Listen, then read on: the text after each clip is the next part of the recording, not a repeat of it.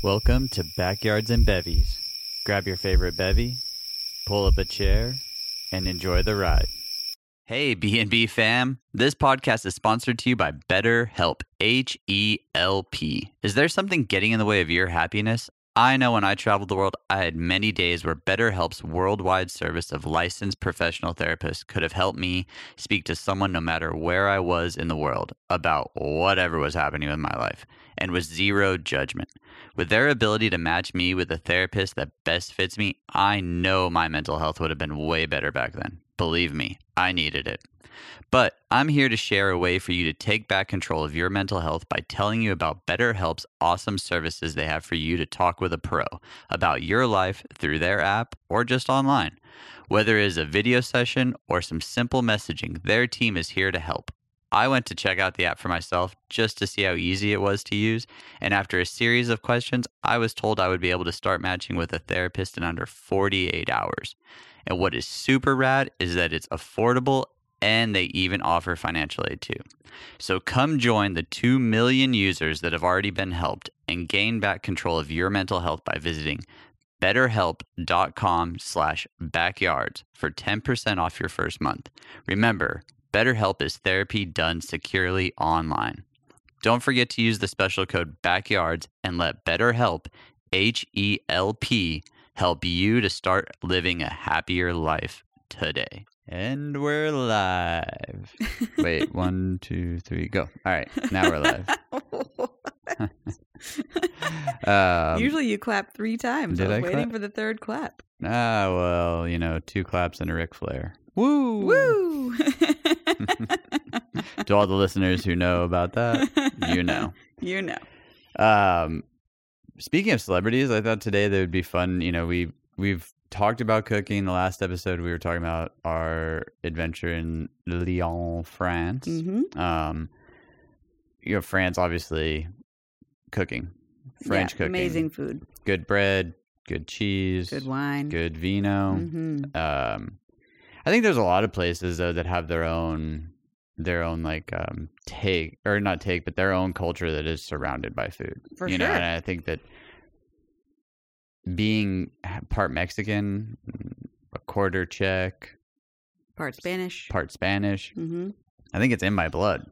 I have to love food. 100%. I think the whole idea of family is built around a kitchen, mm-hmm. and eating, mm-hmm. and talking and drinking. Best place to hang is in the kitchen. Snacks and drinks. I don't know how to agree with that more. Yeah. Because I do think that looking back on the times that we did have family times and family get-togethers, it was food-oriented. 100%. And outside of all the drama that is sometimes my family, mm-hmm. I think everybody always could agree that the food was... At least we didn't fight then. Yeah, delicious. We were talking. Your mouths are full. You're not fighting. We were talking and eating. So today I thought it'd be cool just to continue our talks on food and one person especially, because to me I feel like he not only shaped me food-wise, mm-hmm. and my thoughts on food and my openness in food, but he always had a very real way of putting life, mm-hmm. and I always respected him. And Anthony Bourdain, love him. From the time that I first heard of who he was and read Kitchen Confidentials, mm-hmm. I was blown away. Yeah. I not a lot of people know this, but I always wanted to write something. Mm-hmm. And to me, he was the first and the greatest example of someone who was in a career, saw all the little nuances, all the little details, and wrote basically an autobiography, mm-hmm. that felt fiction. Yeah, no, it definitely feels like fiction. His life was pretty wild. Yeah, he had been through it all. He was a drug addict. He worked in super hard kitchens in New York. Mm-hmm. And he just always had this other attitude, this pirate style attitude towards cooking, mm-hmm. which never really shined, because I think growing up, all I ever heard of, or all I ever thought of cooking was my grandma's. Mm. And, my dad or, grandpa's outside at the grill. But, I didn't really understand cooking the way that it was, you know. I was maybe Julia Childs. Right. You know, like the famous people at the time, and it kind of seemed like boring. He made it exciting. Yeah. So tonight, today, I should say, you know, we were inside again. It's nice and warm outside, and I thought that we're by the kitchen and we should just continue this thing. Yeah. So looking back on our experience with Anthony Bourdain, I think that we've spent time not only watching his stuff, but we've also, I've been able to go to a lot of the restaurants that he's been to. You have. Yeah, he was very influential in your adult life. Yeah. I think, do you remember the first time that you ever crossed anything Anthony Bourdain? I wouldn't say that I remember specifically. I guess the first thing that comes to mind is probably the first time he was a guest judge on Top Chef. Oh, okay. Is when I'm sure that I had heard of him before then, but it was because of the show Top Chef that I really got into. I mean, I enjoyed cooking before that, but Top Chef really got me into the whole foodie sort of side of things, just because I thought it was so incredible what these chefs could come up with creatively to do with food and then make it look beautiful. So you're eating with your eyes first and, then with your mouth and stuff like that. And so then when he was a judge on, I think one of the I think even in the first season of Top Chef. I have a feeling that you're right. He was. I'm pretty sure it was the first season. If not, it was one of the very early seasons. And just watching how the other chefs reacted to him being around. Hi, Archie. You could tell that he was the top of the top because they were all very intimidated. Yeah. Just knowing that he was going to be there. Once they heard his name, they were like, oh, this is legit. For those of you that aren't watching, one of our giant cats has jumped up on the table and decided to join us. Yeah. So those of you who are watching might only be seeing Fluff right now because he's right in front of the camera. Giant tiger. Yeah, come here, bear. I think, to me, you said something that was really kind of interesting, that the Top Chef really showed you a different take, and you said you eat with your eyes. It was showing all this stuff. The one thing that struck me with Anthony Bourdain the first time that I started to get to read about him and watching him is like reading his book. He's so linguistically good at telling a story. Yeah, he paints a great picture. That even though you can't see the food that he was talking about, you could picture it in your brain. You could almost taste it. And there's something that was so awesome about that, because I have a very vivid imagination and I have a very vivid way of the way that I like to describe stuff. I'm nowhere close to him. Right. But he was always an inspiration in telling a story. How can I make it to where whoever's listening to the story can be brought in? I can see similarities in his storytelling and your storytelling. He spoke very raw. He had a very no filter New York, and I think that was also intimidating. A little abrasive. Yeah, and I think watching him on Top Chef, because I never watched Top Chef until I met you. So his watching him on, because the first time I read his book, then all of a sudden I started seeing him on the show called A Chef's Table, or a Chef's, not Chef's Table, A Chef's Tour. That's right, yeah. And that was his first take on going around different countries, different cultures. And at the time there was another guy, Andrew Zimmer, I think his name was, and he ate weird stuff. Yeah, I remember that, because I remember that I saw Andrew's show. It was Bizarre Foods or something like that. And I was like, no, I don't like this at all. I do not want to see people eat bugs. That is not my type of thing. Yeah. And then seeing Bourdain's show, and it was like, oh, okay, so he may eat some weird things, but that depends on what the culture eats where he is visiting. Not every single episode, let's see how disgusting. Yeah, let's see what I can make this food. Yeah. I'm going to eat zebra hooves. Yeah, although, I mean, that one episode that Bourdain did where he, ate that snake heart. The cobra heart. That was one of the that was nasty. That was one of his first, episodes. The thing that he always did, though, is that even though he was doing that, he wasn't doing it for the shock value. He was doing it for the culture value. Right. He was really bringing culture to people and trying to be accepted into the culture. Yeah, and being from El Paso, Texas, I was so, we were like the city that got the song 10 months after it's already been like rotated a bunch, like we were always outdated a little bit. Like when Air Force Ones came out, I think we got them 10 years later. So we were like, my gosh, whoa. They're like out of style by the time you guys get them. Oh, yeah. Who's this Michael Jordan guy? He sounds amazing. Wow.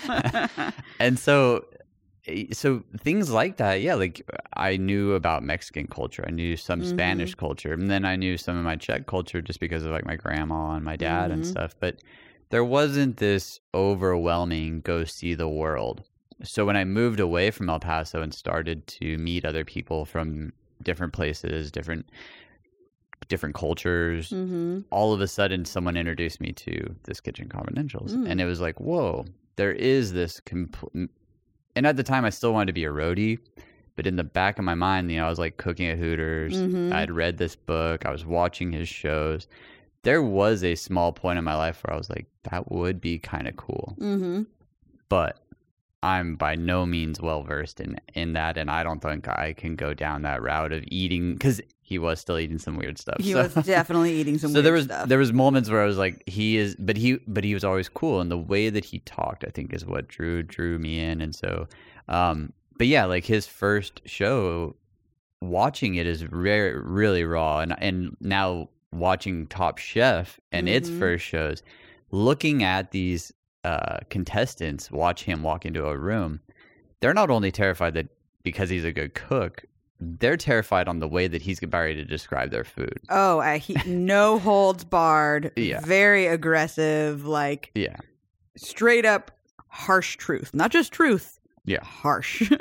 Because that's how he grew up, though. And there is a very, I don't know, to me it was awesome watching it back again. I was like, oh my gosh, like listening to the way that he described the food or hated the food, or, like, and watching them like be like, oh, this is going to be painful. Like, even before they knew what he was about to say, like they knew what he was going to say about it. And so I really, really loved it, and I thank you for getting me back into Top Chef, because I think that really brought me in. I was like, oh, this guy, right? He's so sassy, and being on the road with so many roadies, like I can think of like 3 guys right offhand that you just never wanted to make that mistake in front of them, because they were like the Anthony Bourdains of the world, and so they were gonna get on you about it. Oh my gosh, it was. I can think of one guy that you actually know too, Frank. I love Frank. He is, he's Boston, or like from that, Northeast. I don't think probably he's Boston, one of the reasons Boston, that we bonded. Oh yeah, but he has that same Northeastern from the city. Been through some stuff, seen the world, and he has no filter. None. Maybe that's why I loved him. Probably. But yeah, so speaking on Anthony Bourdain though, and like Top Chef and all this stuff, I was never a big reader either. Like I think once I realized that I didn't like school, I gave up on like thinking that I should read. I was like, whatever. That was the first book that I read in years. I can't even picture a book from high school in between then to now that I've read as many times as that one. I think the next closest one would be Think and Grow Rich by Napoleon Hill. Yeah. But I held on to that book for a long time, and there was something. You've read it once, right? Kitchen Confidential? Yeah. I haven't finished it. Okay. But I am almost finished with it. It's a story that I think everybody can relate to, because, the one thing that I think attracted me to Anthony Bourdain more than anything was that he wasn't like a pretentious French cook. Like there's a lot of guys out there that are great cooks. There's a lot of like people who are classically trained. And reading his book, it made me even have more respect for him, because he was a really good line cook that was really smart. Right. Like he was like the Eminem of the world. He has like a really crazy good vocabulary. Mm-hmm. But you're like, did he even finish school? Right. You're like, wait. And so reading his stories, you know, like you can relate to it because everybody's been there. Or I shouldn't say everybody, but a lot of people have been a line cook before. And so to watch someone go from being this kid that grew up with a brother and, you know, in a normal family. Very loving. Yeah. He even says in his documentary that we watched not too long ago that he had like zero reason to turn out the way that he did with like all of this angst towards the world because he had very loving parents and had this like idyllic childhood where they would go and like pick oysters and things. Go to the beach. Yeah. So I think that some people, you know, like on my end, I can relate to his angst because of things that happened as a kid to me. But then there's people that grew up with a perfect family that have angst, and I think that they could relate to that, you know. And then there's people who are fine, but then they work in a restaurant and they know that guy. Right. Like, do you remember the movie Waiting? I love that movie. If you've never seen Waiting, you should go see it. It's with Ryan Reynolds, Dane Cook's in it, Amy, I forget hers, but it's like a bunch of comedians, and it's about working in the restaurant business. Not appropriate for children. But it is really funny. If your 16-year-old is about to go work in a restaurant, you could probably they're about to have like a really exposed to some of these things. Yeah, they're about to have a really interesting first day at work. And I think that too tied into, because, you know, when I was in high school, I worked at a barbecue restaurant called the State Line as a dishwasher and a busboy, and it was horrible and had potatoes thrown at my head, you know, like. Was dishwashing terrible? Oh my gosh, it was so gross. Like looking at someone's food that they like didn't eat is just scraping it off and gross. Yeah. There's something about it. But you know, it was a good experience though, because you get to be in an element that you're at the bottom. And you can look forward to going up a little bit. Like my next move would have been moving into like the bread boy or the bread and butter, you know, like whatever the next like slot was, like, or you're just not the guy that's stuck at the dishwasher. Right. So there is like this really cool thing about being in something like that is that, it's horrible and it's disgusting and you're touching half-eaten food and you're having to throw trash and you stink and your shoes are wet. And you're just wet all the time. Everything about it just sounds horrible. And then they're like, oh, can you go get this out of the freezer? And you're like, yeah, I'm cold. Great. This is going to be awesome. Or like, and where I was, I remember the floor would flood. You'd be standing in water. The baked potatoes that were bad, the other chefs or, you know, like the cooks would throw them towards the dishwasher. You know, it's just like, it was just one of those situations where you're like, I can't wait to be in a different job. Here, yeah. But he explains stuff like that though, you know, and so you're like, oh, okay. But he's explaining it in such like awesome detail that if you've never been there, you could put yourself in that position and be like, oh yeah, I remember working a job like this. So, I mean, the book really, really is good. And watching Waiting and then reading the book and then being in the business of the restaurants, like it all is a great stuff. And I think that any person who's, you know, ever done that can be like, okay, I get it. For sure. Now, the part that a lot of people can't ever wrap their head around is the fact that he's probably been on every continent in the world.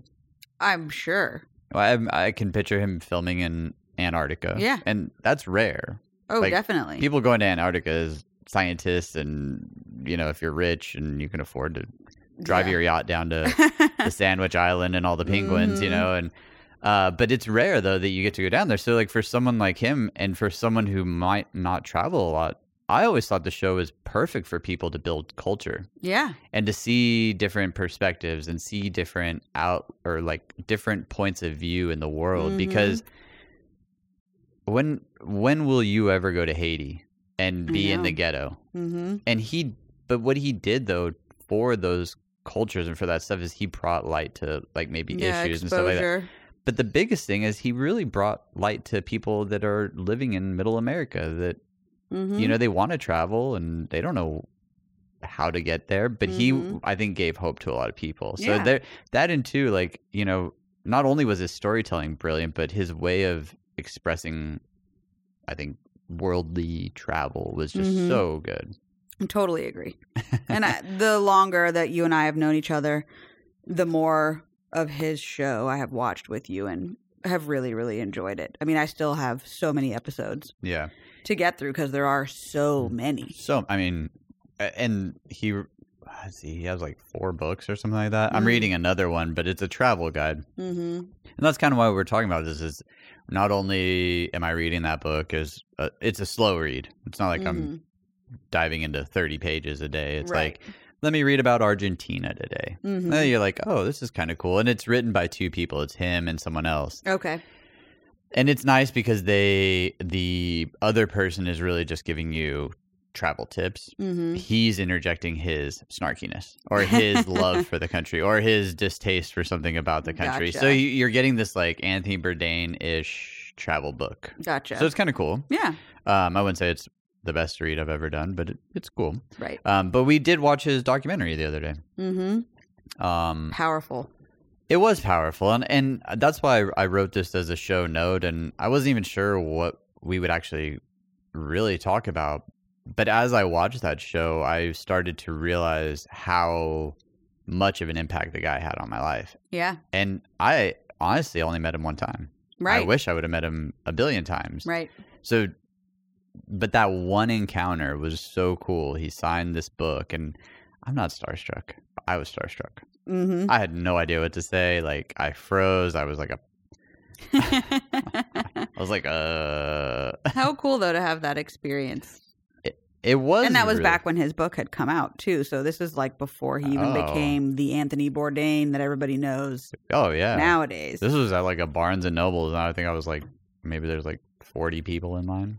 Crazy. Yeah, I mean, nowadays, or if this was... If he was alive, there'd be thousands. You'd never be able to I would have never done it. And that, to me, was a moment that was cool for me because I'd never experienced like being starstruck in a way where I was so like at a loss for words. I just had nothing to say, but it was so cool. He shook my hand, he signed my book, like, and that will always be one of those moments where I can look at someone and know that no matter what my situation is, like, I can always make it better because that's what he did, you know. And though I think he struggled with a lot of things at the end of his life, from what the documentary made it seem like, I will probably never think of those moments because to me, he did so much more for me as a person and gave me so much more inspiration from his earlier stuff that I could rewatch his episodes of, you know, a cook's tour, and they're bad. Yeah, they're not great. They're like, it's like watching Seinfeld the first couple their first couple seasons. You know, it's just like real dry, very like. You could tell he wasn't comfortable yet. Yeah, he was still trying to figure out how to be in front of the camera and tell the story, but it is so cool though. It's just so, it's like raw footage. Like I can picture him getting like a haircut in like India or something, or like, you know, Thailand or something crazy like that, and you're like, I thought I'm watching a cooking show. Here's this guy getting a haircut, you know? And there's something really, really interesting about that to me. And he's always been interesting to me. So yeah, so when we were talking about like, what are we going to talk about? And I had that note, it was like, man, I could talk about him for hours because of all the things that he's done for me. And I can look at pages of his book and put myself there and be like, yes. I know exactly how this makes me feel and how, you know, there's a moment where he was talking about like just the relief of like smoking a cigarette during a busy shift. But like he was working at like the top of a building in New York, and they would go find this little balcony to like dangle their feet off of and look over the city and smoke cigarettes. Take a second. And it's like, yeah, I've been there. Yeah. I know exactly what that is because, you know, to him, I think one thing that he always was really good about was, though he had the best job in the world, he still needed his time. Sure. And even then, I think he still didn't realize how big he was. I think he just would... It's like touring. Everybody's like, oh my gosh, you get to go on tour with so-and-so. And it's like, yeah, but it's not fun. Yeah, it's not what you think. It's not what you think. And I think that he was great about that because he really gave people... raw, deep, dark things that people didn't want to hear. Yeah. He didn't hold back. Which to me is important in life because I think so many people sugarcoat things. And it's easy though. Everybody wants to, like no one wants to be disliked. Like that's a very, like if you told me like, I hope people dislike me, I'd be like, yeah, I mean, okay. A little weird. Deep down, I think you might be saying, like, when I hear people say that's that sometimes, defense mechanism. I think people say that, like, yeah, exactly. Like, they're trying to show off. But deep down, like, we want people to like us. But there is a point, though, where I think if you hold true to your values, then you realize that part of that is going to be dislike. And I think that he knew that from the start. And so it was always good because the things that he would say were not going to be liked by everyone. And so that's a really big inspiration for me by doing, looking at what we're doing now and what we're about ready to go through. It's like, whoa, okay, here's someone who definitely I've always looked up to, and he's always handled it in a very pretty good light. You know, I mean, I don't know him personally, so I could never speak exactly. You only know what you see. Yeah, but by listening to a person talk, you can gather a lot. So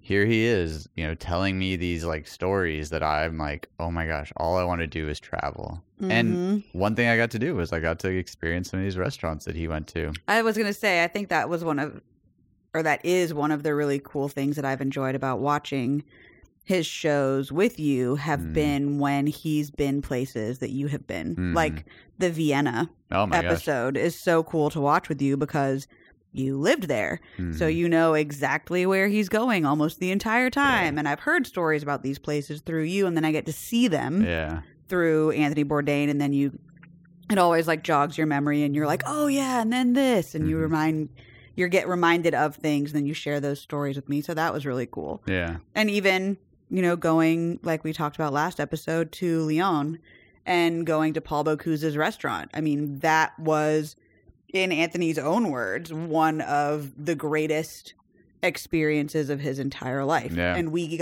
ended up getting to eat almost the exact same menu that he got to eat when he went there. Yeah.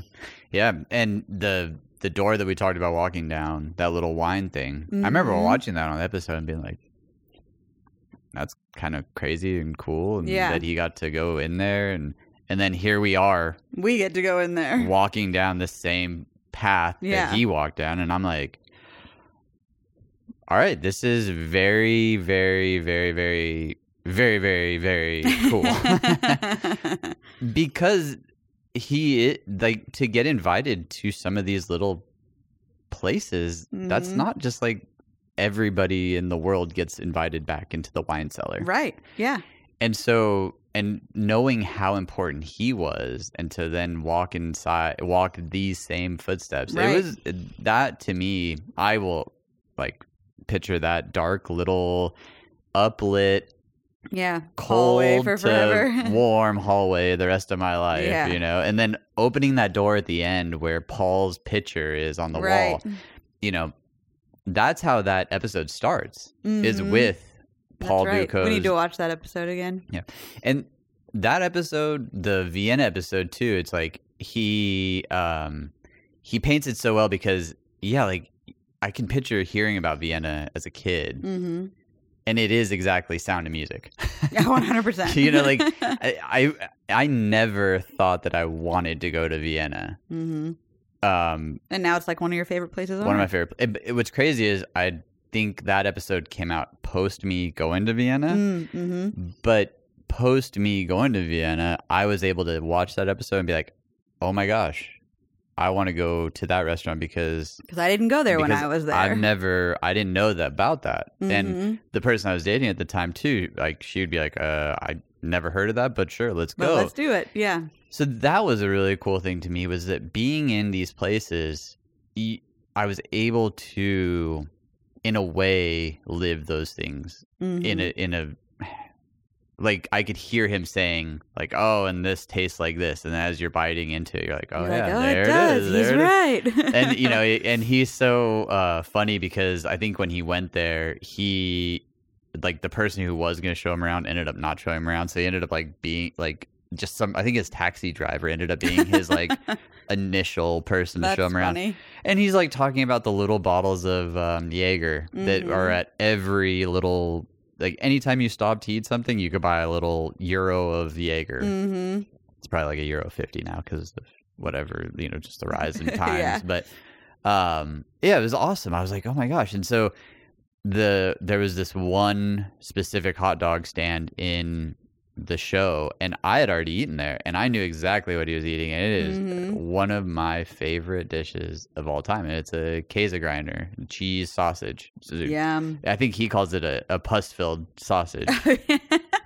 Oh, is at the little stand, yeah, right? it's at in a stand, the square. yeah. And what they do is crazy. They take like a piece of bread, and it's like a foot long. It looks like a Subway piece of bread. They cut the end off, and there's these two like metal spikes that are heated, and they like jam them down on there. It's like a brioche maybe, or like a brioche, yeah, like a little harder of a bread.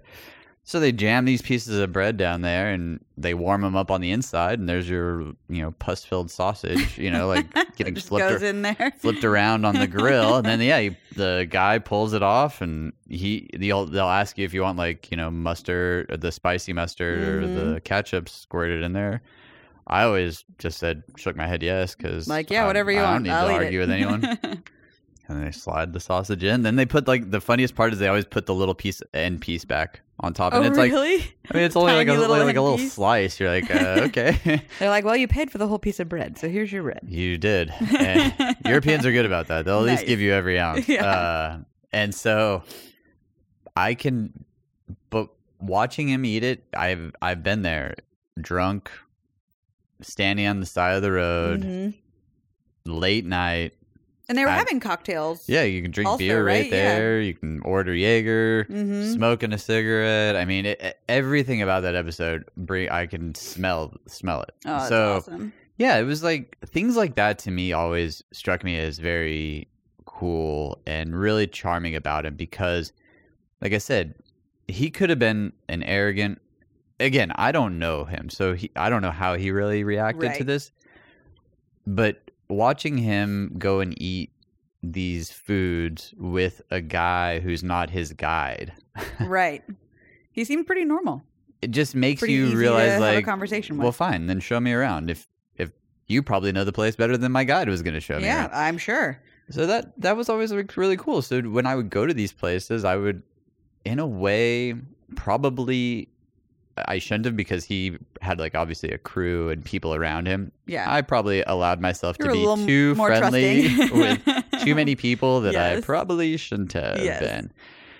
But it always made for a fun time. Absolutely. And thankfully, you ended up okay in all of those situations. There was a one time in Russia that I'll always remember ending up in this back alley. Oh my. Like 3 o'clock in the morning, trying to buy booze. We were trying to find a bar, and this guy, like, we met him by the train station, and he was like, "Oh yeah, you want to buy some beer? The bar is not like." He either said that the bar didn't exist or it wasn't open anymore, but he could get us beer, and we were like, "Okay." So we followed him. Well, I followed him. I started. Yeah, you then went by yourself? Guy. No, there was a few, but like, still, we were just following this guy into a random street in Russia. He's like, stupid tourists. He was really nice. We were buying cigarettes off him. Just walking down the street. We had walked into a neighborhood. Oh my goodness. So we get to this neighborhood and it's like, an apartment complex. Let's just say, if I can picture it correctly, like 3 or 4 stories tall. Doors and windows looked fairly normal. I mean, the streets were darkish. Yeah. I don't know. I was hammered. You're like, I couldn't tell you. I drinking so much vodka that night that I like barely knew my name. Oh gosh. And so it was like like you turn and you go up this little road and then took you to the back side of this apartment complex. So we're standing back there and someone made a comment like, there's no exit that way. Yeah, and this is the only entrance. We're basically trapped. Yeah, we could have been. And I was like, I don't know. He said he had beer. Okay. And so we're just waiting. And we have a bunch of like, are they rubles or like, so we're like, all right, waiting, smoking cigarettes. And a few guys are like, you know what? I'm not gonna stand here. I'm gonna go. I got a bad feeling. I'm gonna go this way. And So we were like, all right, well, just listen to us if we scream. Go get help. Don't go back. Don't go too far away. Yeah, don't come back, obviously. And sure enough, this guy came down, though, with 2 grocery bags full of Budweiser. Wow. Ended up actually being a good human. Yeah, we bought beer off him. I mean, he probably overcharged us. I would 100% guarantee that. And if he didn't overcharge us, we gave. I remember I'm sure you gave him plenty. We paid him pretty well. Yeah, because it was 4 a.m. by this point. So then we walked back to this hotel, plastered, and then we sat in. I probably had like 1 beer. I was so drunk. It was like totally. It was a great, not worth it, but great story. Great story. But I think that part of that was that adventure that he had always instilled in the things that I had seen him do. Mm-hmm. Again, not safe. Right. Definitely not safe. Very risky. He was a very professional and had a film crew and probably a lot of like connections along the way. But yeah, that was one memory of mine that I can look back and honestly be like, well, I mean, whatever. It's worth a story. That reminds me of the How I Met Your Mother episode where they meet Russian Lily. Oh, they end up at the and they are like, oh yeah, I want to go to an after party. It's this way, and they like keep going to all these random places and end up getting like hustled for a whole bunch of money. Yep. Well, Barney's a great example of someone who is very Anthony Bourdain-ish in the sense of like adventure. It's legendary. It's going to be legendary. Just take the risk. It'll totally be fine. Go do it. Yep. I went to dinner not too long ago with my buddy Coach, remember? And I had brought up this one story. We were in, I believe it was Istanbul. And I'm just going to cut it off at this one part, but basically there was like a fork in the road. And the den mom, you could call her, Liz, she always watched over us, and she was like, you met her out on Billy. Pittman. No, Liz. She was out on Billy with with Boomer and stuff, and we had all eaten dinner. We went and had a couple drinks, and then it was time either for bed or more trouble. And as we were walking, I remember we got to this fork, and it was like you could look down, and it was like street lights and happiness, and there's head to light. The hotel and go to bed. And on this end, there was like a dirt road, fire, dark, eerie. And Liz looked at us and was just like, you guys be careful. And like, she went towards the light and we went towards the dark. Oh my goodness. And it was fun, but yeah, trouble. All the trouble. But I think that's the beauty in it, the adventure that he instilled in me at a very probably influential age. I would say very influential. Like I was young, wanting to see the world, reading his stories of being a pirate. I think that's why partially I fought off being in a relationship for so long, or at least a faithful relationship, because it was like all I want to do is just go. Right. Go. I need to do see what more. I want. I need to see more. I need to tell more stories. I need to be able to tell more stories. And there is an addiction to that, I think. Absolutely. You start to get people so hyped about your life that you're not even hyped about it anymore. You're just there for the high of telling the story, and then okay, now I got to go find another story. Right. Now I got to That's going to top that story. Yeah, and I did. I did like to top. I did like to top my own stories if I possibly at all costs. Too like and that's where it's fun to look back and be like, wow, I really do have a couple guardians. I don't just have one guardian angel. You have a whole team. Like a whole team, and they're busy. They were busy for a lot of years. Nonstop. Typing. You wore them texting. They're like, dude, this guy is killing me today. Please, God, will you transfer me to somebody else? Yeah. Like they're 100% asking to be moved to somebody else. Yeah, like I put in a transfer request 13 times. I've been denied. Why do you do this to me? This guy is so much work. I'm exhausted. I know. Oh my gosh. I don't think we'll ever be able to get to where this one morning I woke up. I remember I was drunk. This is completely off topic, but I was drunk. I was getting a slice of pizza somewhere in the world, and it was in America, though. I remember that. And I think it might have been like Minneapolis or something like that, or St. Paul. And I was walking back to the hotel, and I remember this bum asked me for some food, and I was like, I don't have any food, or I was like, I don't have any money. I was like, I have food, or maybe I was ordering. Maybe I was in the process of ordering it because I definitely wasn't carrying it, and I was like, I don't have any money, but you know, you're more welcome to come eat pizza with me. In my room. In my room. Yeah, in my hotel room. You invited this person you do not know. Just met him. Into your hotel room to eat pizza with you. Yeah. And didn't he stay the night? Yeah, I woke up and he was sleeping I had like 2 twin beds or 2, you know, like whatever beds. And I woke up and there he was. I was like, oh. He was probably so grateful to have a warm, safe, comfortable place to sleep. It was cold that night. I remember that, you know, we had a good conversation. I can't tell you what we talked about, but I remember we ate. He was very thankful for eating. He was super, super nice. And, but yeah, I look back on that. I'm like, man, I could have. He could have been a serial killer. I could have not walked out of that hotel. Yeah, 100%. So yeah, I definitely have had a few guardian angels. Just a couple. Yeah, they were on constant rotation. Yeah. I remember telling you that story the first time, and I don't think I closed my mouth the whole time. I was just like in complete shock. Like, what? You did what? I mean, but the Bible says to see Jesus in everybody that you pass. So good on you. I try. Drunk you is real kind. They used to call me Huggy the Bear because I just love to hug when I'm drunk. Yes, you do. I'm not a very hater. affectionate. Yeah. You Now, also love to wrestle. I am a wrestler, a hugger, a talker. The wrestling is not my favorite. A flirter. I don't know. Like, I'm just a ball of like too much. A ball of all the overwhelming fun. Yeah, like is Phil drunk? Yeah, you can hear him across the restaurant. Yes. Yeah, he's clearly drunk. His ears stopped working. He's nasally and he's sneezing. Of course he's drunk. 100%. Oh yeah, now he's jamming pizza down his throat. Yep.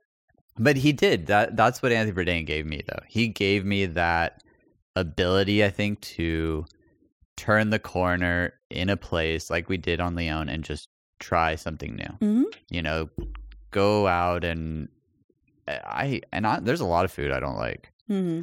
I'm a pretty picky eater when it really comes down to it. Yeah. Like if you were to ask me, what do you want to eat today? Mm-hmm. I'm probably going to tell you a hamburger or pizza. Or Mexican. Yeah. Like I don't have that, or steak. Okay. Yep. 4 items. Okay. That's like my big 4. Yeah.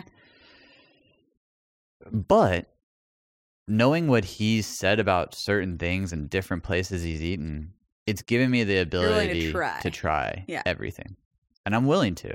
Even if it grosses me out, I'm willing to try it. Can't hurt to try it once. It really doesn't. Yeah. And so, I don't know. I just, I have the utmost respect for a man that's gone and, you know, I was lucky enough to meet him one time. Mm-hmm. I was lucky enough to have been inspired by him on multiple levels. Mm-hmm. Even to this day, mm-hmm. you know, like, yeah, I was able to pay him tribute in part of what I'm doing, mm-hmm. which is super cool, you know? And so there's so many levels to what the guy meant to me, who I don't know. Yeah. So, you know, I thought it was a cool episode to just, I don't know, talk about him. I agree. And I love food. 100%. Love food. Same.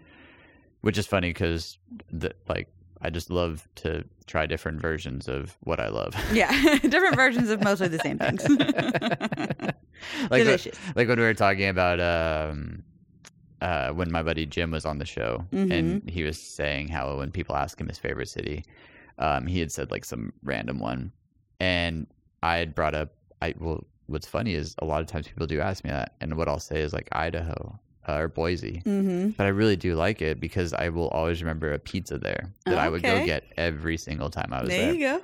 And so, to me, that was part of travel. To me, is that even though maybe as the years went on, I slowly stopped partaking in other activities of partying or maybe going out a lot, I always still tried to go get like a sandwich and like a Cuban sandwich in Miami or a slice of pizza in New York. Oh, that was like a. Duh. Mm-hmm. I'd have a pizza in New York. I would have like not a slice. 40 a whole slices pizza of pizza in New York. Well, you know, and so, you know, here's another awesome thing. The one thing that Anthony did, was he also showed you holes in the walls. Like, you know, like little hole in the wall places to go. And a place you wouldn't normally ever go to. Yeah. And it's like, oh, but they have the best this. So Yeah. you really have to go here. And the other part to it was that, you know, like Criff Dog was a place that I'd heard of before. And sure, it's like a hot dog in New York, but there's a lot of hot dog places in New York. A lot. Mm-hmm. When he went there, though, his description of it was so far better than everyone else's that it pulls you in. That's, I think, the biggest difference, because that's what a storyteller should do, is they engage with you and make you want it even more. 100%. And so that's what I think was cool, because then after I started, my buddy Baz, who owns Clash City Tattoo, he and I would always go get Cat's Deli. But I knew Cat's Deli because of Anthony Bourdain. Okay, there you go. But I'd heard about Cat's Deli before, but he... is the reason you tried it. Tried it. Mm-hmm. But his old shop used to be close to Cat's Deli, so I would purposely get dropped off on Houston, and I would walk to, you know, I can't remember the side street I would get dropped off, but I'd get dropped there, then I would go to Cat's Deli, then I would go to... the old shop. Whatever the old one was called. Now it was, okay, I'm getting dropped off close to Clash City, then I'm going to get Baz started on whatever, you know, because I would always take people to get tattooed with me too. So, okay, my friends are going to go first. So if they want to go see the city, I don't mind staying late, because me and Baz are going to go. We had this one little bar where they shot Crocodile Dundee 2, I think. Awesome. So we would go there, and we would have a couple pints after getting tattooed before I went back to the hotel or whatever. And so, but while my friends would be getting tattooed, I'd be like, all right, I'm going to go to Criff Dog, which was then just right around the street. Nice. So those connections were what I loved about touring. That was like the coolest part to it. So I will always talk so highly of Anthony Bourdain. That's awesome. I love that he had such a positive influence on you. Giant influence. I think I might read his book again. Good. But I think you should finish it first. I will. You're a bad liar. But I'm going to have to restart it, because it's been a long time since I started it. Oh, you definitely have to restart it. Yeah. You're going to have to... Yeah, because... Yeah, you can't start in the middle. No. There's two. I'll restart it and finish it. The other... one other place that I think I want to go back to all the time is Portland. Sorry, this just came to my brain. Not Portland, Oregon. Portland, Maine. Portland, Maine. I haven't been there. Yeah. So I think there's a long, long list of places that we will go visit and try. Yeah. And eat. That's what we should do, is make a list and like order it in. Okay, like where do we really want to go first? That's like feasible to go, and just start Barcelona, checking Spain. stuff. Okay, that's not feasible. We can't like drive there. Eventually, yes, we will go to Barcelona, Spain. Well, you know they're building a bridge. Oh, really? A giant one. From Nashville to Barcelona?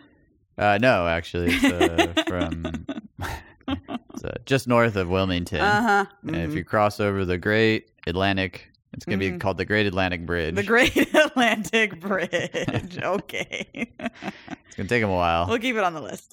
Yeah. They're having a little problems getting the cement to settle all the way down in the Marianas I'm sure Trench. they are. It's a little far down there. Yeah. The sea creatures are eating the cement. Delicious. How funny would that be? That would be wild. That'd be a wild now drive. We've gone off on a tangent. That'd be the longest drive. That would be a terrible long drive. Like, where are you broken down at? Mile marker 7,000. Help me. Yeah, you'd need a whole... Yeah, there'd have to be little cities. Yeah, 100%. Drive through Bermuda. Yep. No. All right. Well, thank you all for tuning in to this lovely...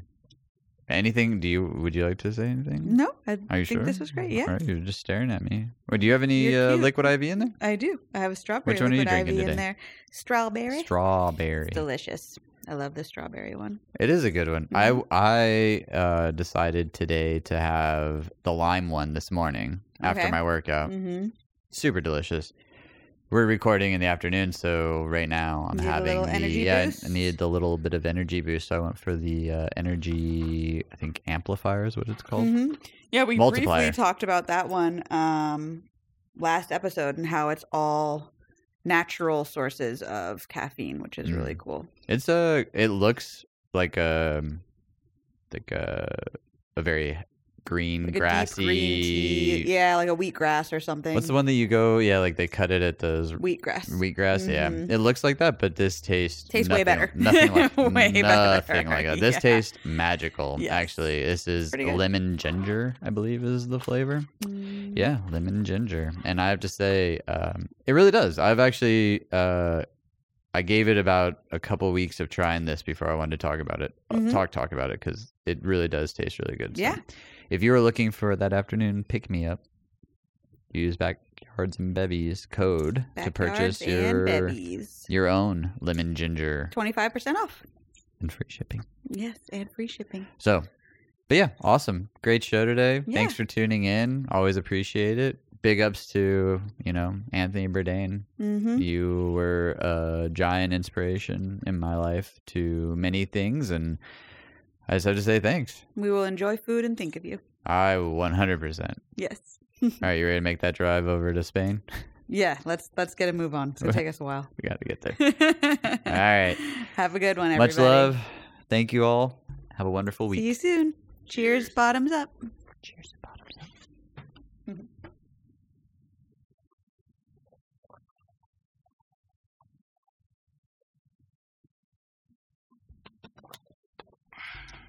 You're so loud. Leave me alone. Bye, everybody. You sound like a cat. That's what you sounded like.